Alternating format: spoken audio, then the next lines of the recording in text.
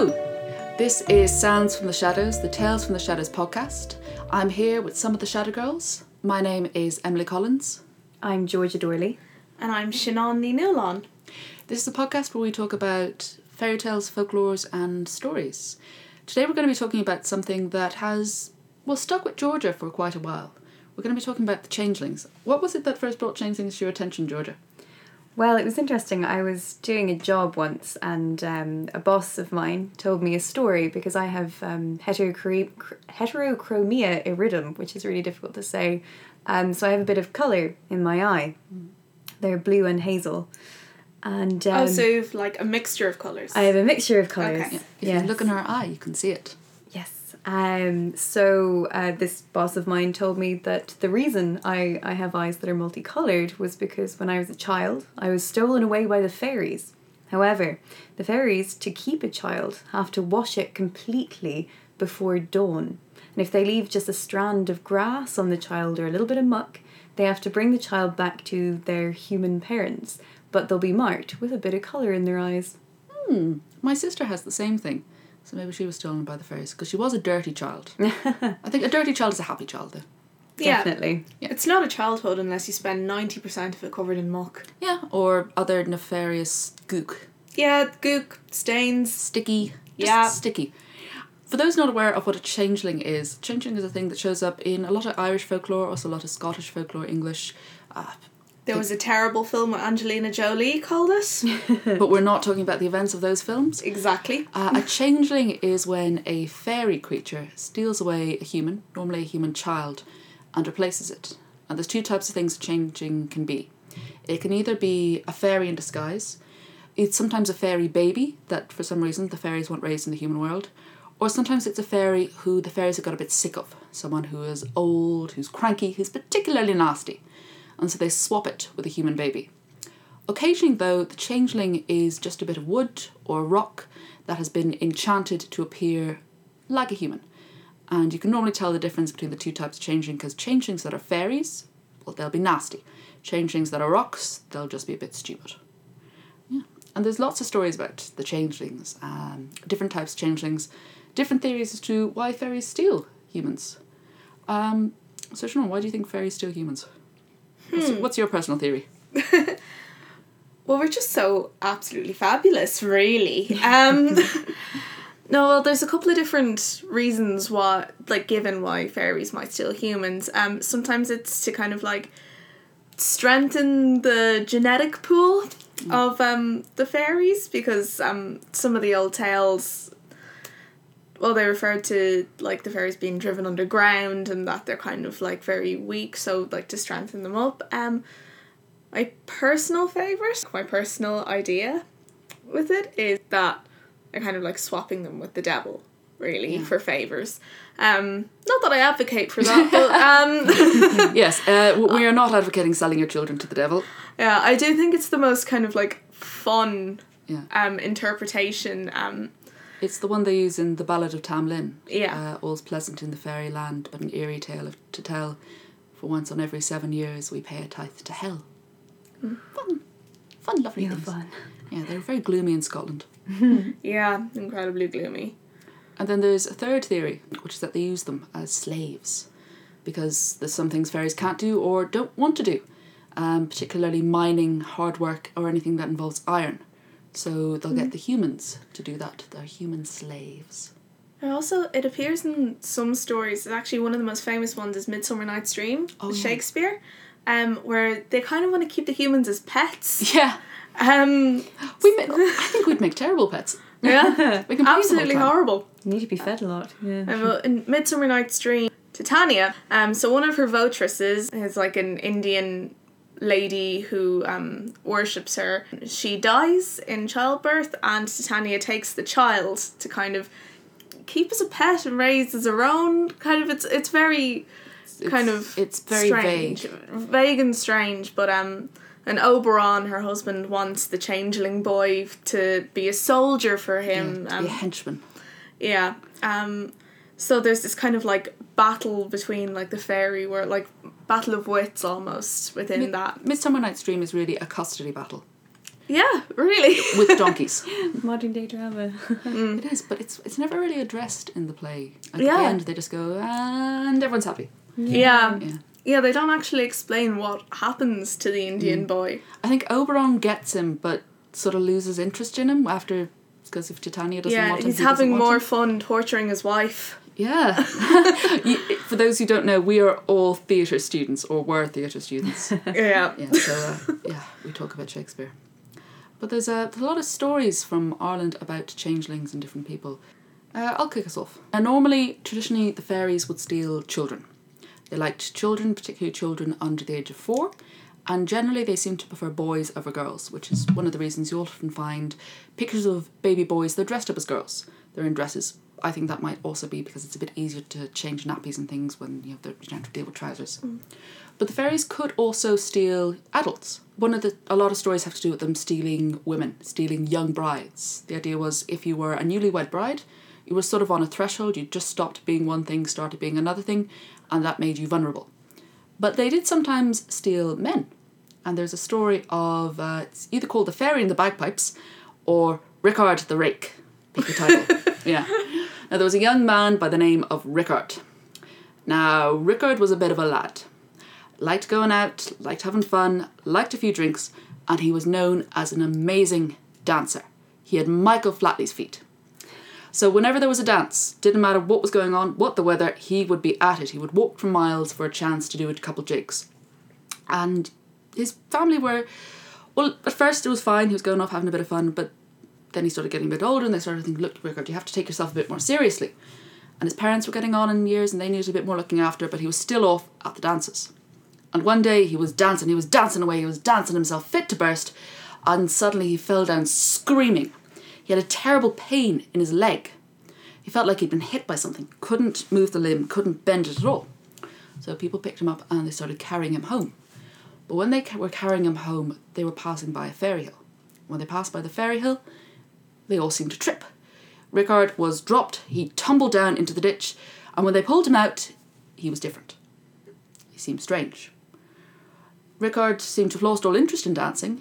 He instead seemed to be complaining the whole time. He was always hungry. He was always cold. Nothing was right with him. And his leg still wasn't working. He was up in his room and he'd just sit on the bed grumbling. And this went on for weeks. Doctors came, doctors went. No one could find the source of the illness. No one could find, did he have a fever? Had he sprained the ankle? Nothing. And this went on. Until one day, a wise woman came. A cunning woman. And she said she'd heard about Rickard. And she had a theory. And she went up, she took one look at him, she came down and she said, he's a fairy. A fairy has taken your son. It's borrowing his form. You need to get him back. Now, there's many ways you can get someone back from the fairies, but they often aren't nice. They aren't kind ways, they aren't gentle ways, and if you get it wrong, well, it can end badly. So Rickard's family, they wanted to be certain, so they laid out a test. You see, fairies love music. They love music almost as much as they love drink, and they really love drink. So they got their hands on a pair of bagpipes. They knew Rickard hadn't the faintest idea how to play the bagpipes. No one does. No one should know how to play the bagpipes. They're a strange instrument. But they left the bagpipes just inside the room and they went away. Now they waited. They saw the fairy creature look at the bagpipes, look at the door that was still ajar, then get up, limp over to the door, shut it. And then they heard the music. Now the music was beautiful.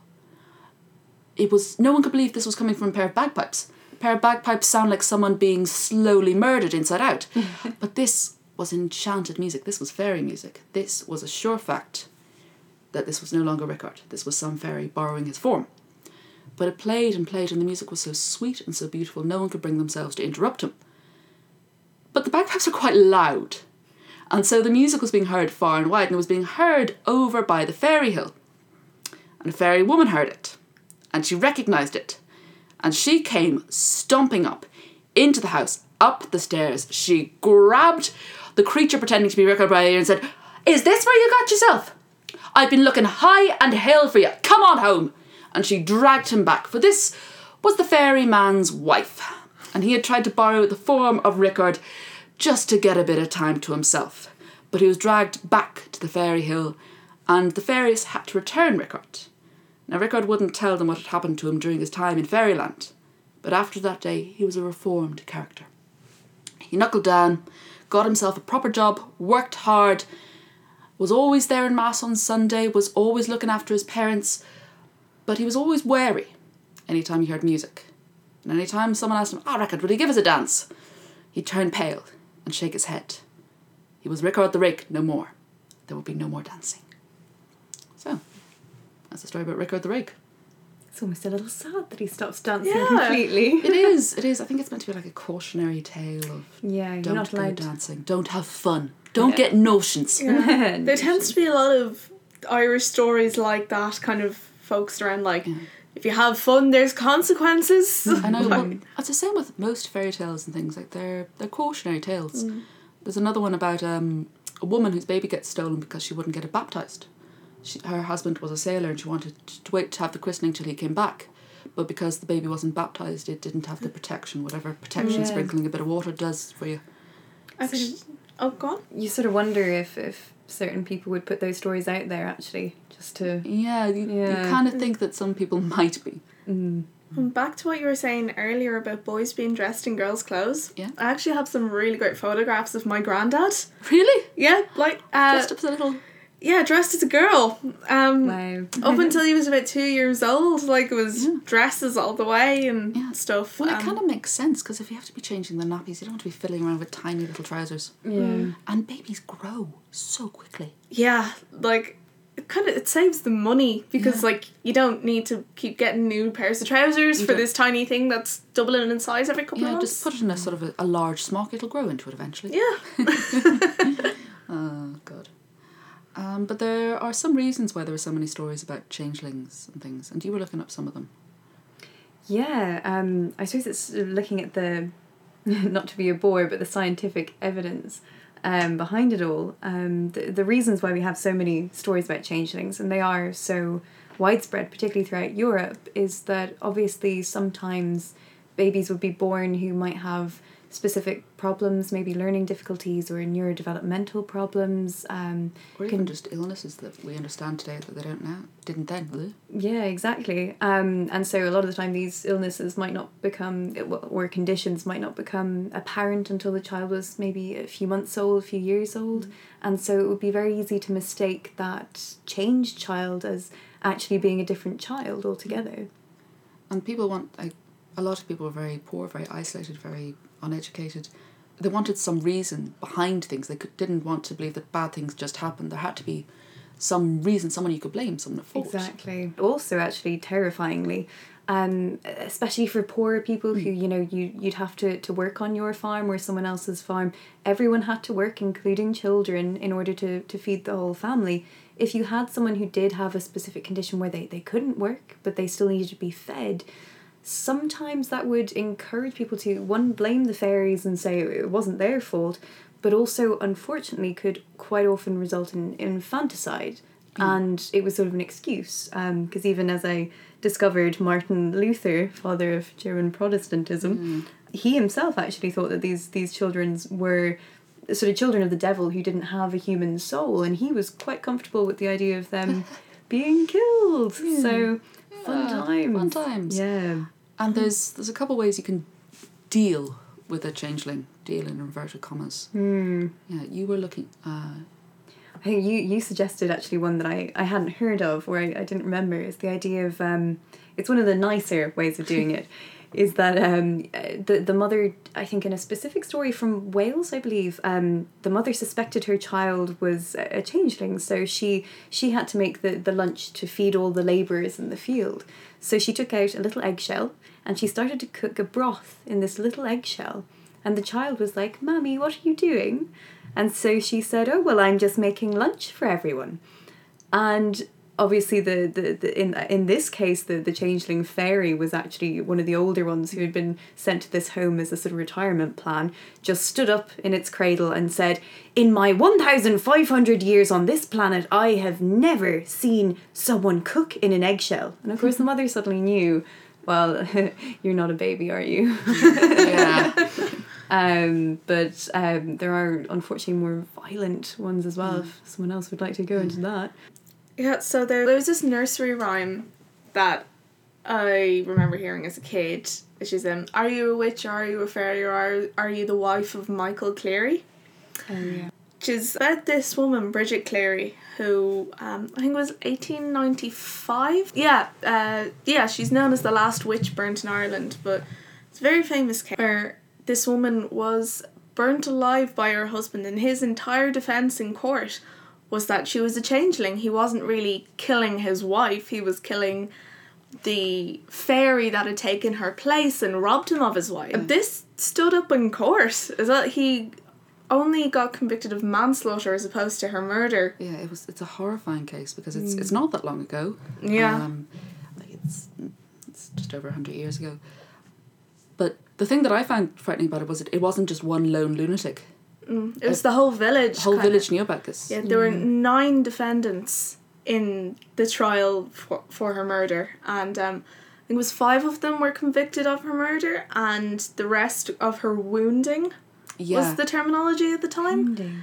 And the jurors, actually, it was an odd case in another way, in that the jurors were all brought in to view her corpse, to see exactly what had happened, and to prove, yes, this was indeed Bridget Cleary, to kind of dispel the notion that it was a changeling or somebody else. It was a very widespread superstition. Yeah. Even fairies and changelings. Yeah. And the interesting thing about Bridget Cleary, actually, is that she was a professional woman as well. Yeah. In that she was a dressmaker, she had a top-of-the-line Singer sewing machine. She used to, even before she became a dressmaker, she'd support herself through selling hen eggs. Yeah, she was an independent woman. Yeah, she was very independent, and I'd say go down well in rural Ireland. In definitely the not in 1890s. Tipperary of the 1890s. Patriarchy. Yeah, but even like for the first few years of her marriage, she lived apart from her husband with her parents, her elderly parents. Yeah, so there were weird things going on. Yeah. Just back to the fact that she wasn't just murdered, she was wounded. The idea for getting rid of a changeling was you basically had to make them suffer. The idea was the fairies, they'll still be watching, they'll still be keeping an eye, and they can't stand to see any of their own hurt. So if they see this, relative of theirs being treated badly, they'll bring them back. And the fairies, they have a very strong idea of, fairness. It's not what we'd call fair, but it's you can't give without taking, you can't take without giving. So if they had to take someone away, they'd have to bring someone back, or vice versa. So a lot of the things of how to get rid of the changeling are about basically how to abuse someone. So you don't feed them, you beat them, you whip them, you leave them outside at night on the dunghill. This is what Michael did to Bridget. He there's like accounts of him throwing urine on her. Yeah, and then holding her over the fire. Holding her over the fire to try to make her admit that she was a fairy. Yeah. Burning is the one that shows up quite a lot. It's you either hold the person over the fire or heat up like the poker or the shovel in the flames to burn them with. And put a baby on a shovel and hold it over the fire. I think that's another one I heard of. Burning is mostly the one that they use, but also drowning. To go back to another true case, there was, is it Kathleen Roach, Eileen Roach? Anne Roach. Anne Roach, get in the end. Unfortunately killing a little boy called Michael Leahy. Yeah. I think it was the 1820s. Yeah, but as far as I can remember. 1820s, pre-famine. Yeah. Oh my God. Yeah. So it's a little bit longer ago, but still too modern for me to be comfortable with what happened. So yeah, there was a young boy, 4 or 5 years old. He couldn't walk or talk or stand. So he clearly had some problems, some struggles developmentally. And apparently his grandmother told this elderly woman. Did you say she was like Yeah, I read a novel recently called The Good People by an Australian author called Hannah Kent, which is basically a novelisation of this real event. And Eileen Roach seems Anne Roach. Why am I calling her Eileen? Anyway, Anne Roach, she was something of the local cunning woman, which meant she was the midwife. She was the closest thing to a doctor, because getting a real doctor from the city was expensive, and then you'd have to get a pharmacist. So she'd know the herbal cures and things, and also sometimes people would just go for a bit of reassurance, because in the darkness, when there's all sorts of things happening, you want some explanation, some reason why are all these bad things happening. And even if it's some woman telling you with a lot of confidence that, oh, it's because you walked past a magpie and you didn't spin around 3 times. Well, it doesn't make the bad thing go away, but at least gives you a bit of a reason behind it. It's the same psychology of people who look at tarot cards or horoscopes. Yeah, kind of like it's reassurance that there is some greater thing. Yeah. Patterns. We love patterns. We love them. Yeah. Well, she got involved because the people became convinced that this poor little boy was a changeling. And rural Ireland back then, there was a huge amount of poverty, huge amount of isolation. So this place they were living in, it wasn't even a village, it was just a couple of houses that were near enough to each other. And in the darkness, when you've got nothing else to blame and you've been told all these stories about fairies, about witches, about superstitions, about sin and the devil, and well, when you've got nothing else to blame, you might start to believe in it, which is pretty bleak. I'd recommend the novel though. Just don't read it if you're feeling a bit down already, because it'll just make you despair of humanity. Oh my god. Yeah. It's the good people. Yes. Because the Anne Roach, I think, in the end, took the child down to the river each morning and sort of dunked him in the water to try and scare out the fairy. But unfortunately, on the third day, she held him under a little bit too long, and he drowned. Yeah. But she was not convicted of murder. No. In the end. Got off on it because her intention wasn't to kill. Yeah. She was trying to cure it, and she believed that that's what she was doing. Yeah. It's amazing how strongly those beliefs were held, and that they were like believable alibis, like in a court of law, that like people believed so firmly and so strongly that what they were doing was right, even though it was horrible and often really cruel. Yeah. The fairies hold such sway in Ireland even still, because like, is it true that when they were building, it's like the motorway down in Kerry? Yeah, was it that one? And I think it was. And there was something about the Hill of Tara as well. Oh, I don't know about the Hill of Tara. I know with the motorway, it was like there was a hawthorn tree that they had to reroute the road around because the builders were too scared to cut down this hawthorn tree because clearly it was the home of fairies. But what was that about the Hill of Tara? They were trying to put it was some sort of a bypass or something, but it wasn't the actual Hill of Tara, but it was close to it, and there was some sort of like fairy fort. There's a load of mounds and things over there. But the thing is, it's not just the belief in the fairies. A lot of those are historical monuments. Yeah. They're megalithic tombs, they're Iron Age settlements. And you can't dig anywhere in Ireland without coming across some ruins. I mean, they were trying to build the Lewis, that very small extension to the Lewis that took so long. And has ruined the number 7 bus. Yep. Have you noticed? Yep. Yeah. But when they were digging it, they kept finding Viking burials. Oh, yeah. Oh, don't get me started on Wood Quay. No. Yeah. Oh, we don't talk about Wood Quay. We'll do another thing on just Dublin not valuing its history. That could be interesting. Yeah. But yeah, there was a whole load of skeletons underneath the bit in front of College Green, by Trinity. Well, where the Campanile is built in Trinity, that was a graveyard. Wow. Yeah, when That's it was a monastery, around there was the graveyard. Trinity was a monastery. Yeah, before it became Trinity College under Queen Liz, it was a monastery that was dissolved by Henry VIII. I was going to say, because Queen Elizabeth I, that's after the monasteries were taken apart. Yeah, so they had this place, and I'm like, well, we'll put it to some use. That's kind of nice. Yeah. Turned into something nice. I think they keep finding other bodies. They found a camel when they were building the library. Seriously? A camel? Yeah, has James not told you the story? No. Was it like stuffed or a skeleton? Skeleton. When they were building, I think it was the Berkeley Library, they came across a load of remains, which they reckoned were from anatomy students. Because body snatchers, Burke and Hare, they were in Edinburgh, this is Dublin, but we had our own equivalent. But they also found the remains of a camel that they reckoned had also been dissected from the way it was apart. So I don't know where they got their hands on the camel and who decided it would be a good idea to dissect it. Wow. So yeah, you can't dig anywhere in Dublin. It could have been even from a circus or something, and zoology, the camel died, and they're like, sell it to the college students. The zoo, actually. I guess we were part of the British Empire back then. Yeah. So maybe they were easier to get. I don't think there are any camels in the Natural History Museum. No, there aren't. I've never seen one. Oh, maybe there was one once. Oh my god. The students nicked it. No. Rag Week. Okay, we've got totally off topic. That's the fun of a podcast. Going off topic. Yeah. Back to changelings. we'll end on it after all that bleak and horrible stuff. Let's end on a slightly happier note, because there is a story about it's about a fairy woman who wanted to get the changeling back. Mm-hmm. You notice what, don't you, Georgia? I kind of do. Yeah, we'll tell it together. All right. Well, there were once a couple, and they had a lovely little baby. So sweet and giggles and, all Lovely that love. Baba. Yeah. Perfect angel. But one day, it got switched. So they notice a change. It wasn't quite the same baby. Sort of looked the same, but it kept crying, kept screaming, and there was a smell to it. Its face also, you know the way babies can sometimes look a little bit like old men? Little tiny Winston Churchills. Well, the baby was looking more and more like a withered old man. And the couple began to worry. They began to think, oh God, has something happened to our baby? Is our baby sick? And then there came a knocking on the door.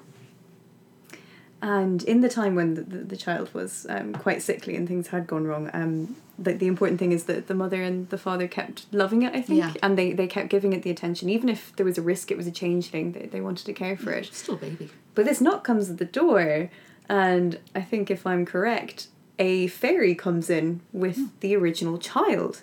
No, she doesn't have the original child Oh, yet. Or at least in the no. one I heard, she I didn't. think you should tell this then. I'm getting this wrong. Right. No, there's probably about 5 different versions of it, because that's what happens when you have an oral culture. Everything changes. That's great.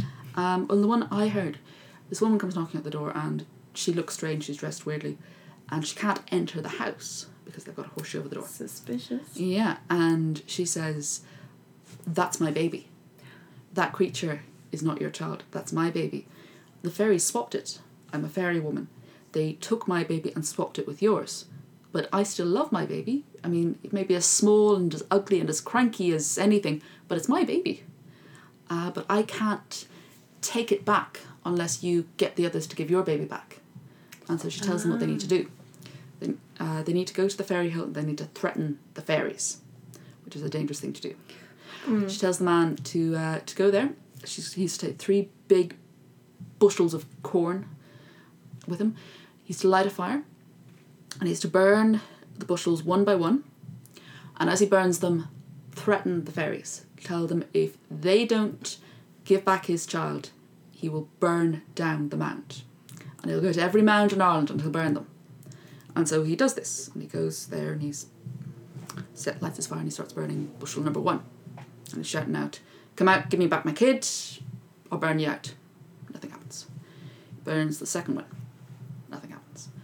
He burns the third one, and it's just coming down to the end, and he's starting to get really, really annoyed. So he gives the burning embers of the fire a kick, and some of them squash onto the hill, and they start to burn bits of the grass, and suddenly a voice comes out saying, all right, we'll give it back. We didn't think you were serious. And out comes a fairy man. A fairy man who's about 10 foot tall, carrying a little bundle, and he says, "Just wanted a nice baby, that other one wouldn't shut up. We were getting no sleep at all." And he gives back the child. And when the man gets home holding his baby, well, the other one has vanished. No one knows where it went. But from then on, that family always seemed to have good luck, because the fairy woman who the child belonged to, she's looking out for them. Because they were kind to her child, well, they did her a good turn. They did her a good service. And fairies have a very strong idea of fairness, and you do something for me, I must do something for you. So for nearly 3 generations, they have unbelievable good luck. I wonder what the 3rd generation did. I don't know, maybe, To lose maybe, it. maybe the fairy woman moved, Yeah. got bored. Oh, that's lovely. Yeah, it's much nicer than the version Yeah. That I was knew. actually something that probably saved a lot of supposed changeling children from having like gruesome and infanticidal ends. Was this idea that like you look after the fairies will look after you. Yeah. That it's bad luck to cross them. Yeah, you definitely don't want to cross them. Yeah. Yeah. So if you have one of their children, A, they've trusted you with that. Yeah. And B, if you harm that child, whoa, then like you don't harm one of them. Yeah. Yeah, you have to be very determined to go up against the fairies.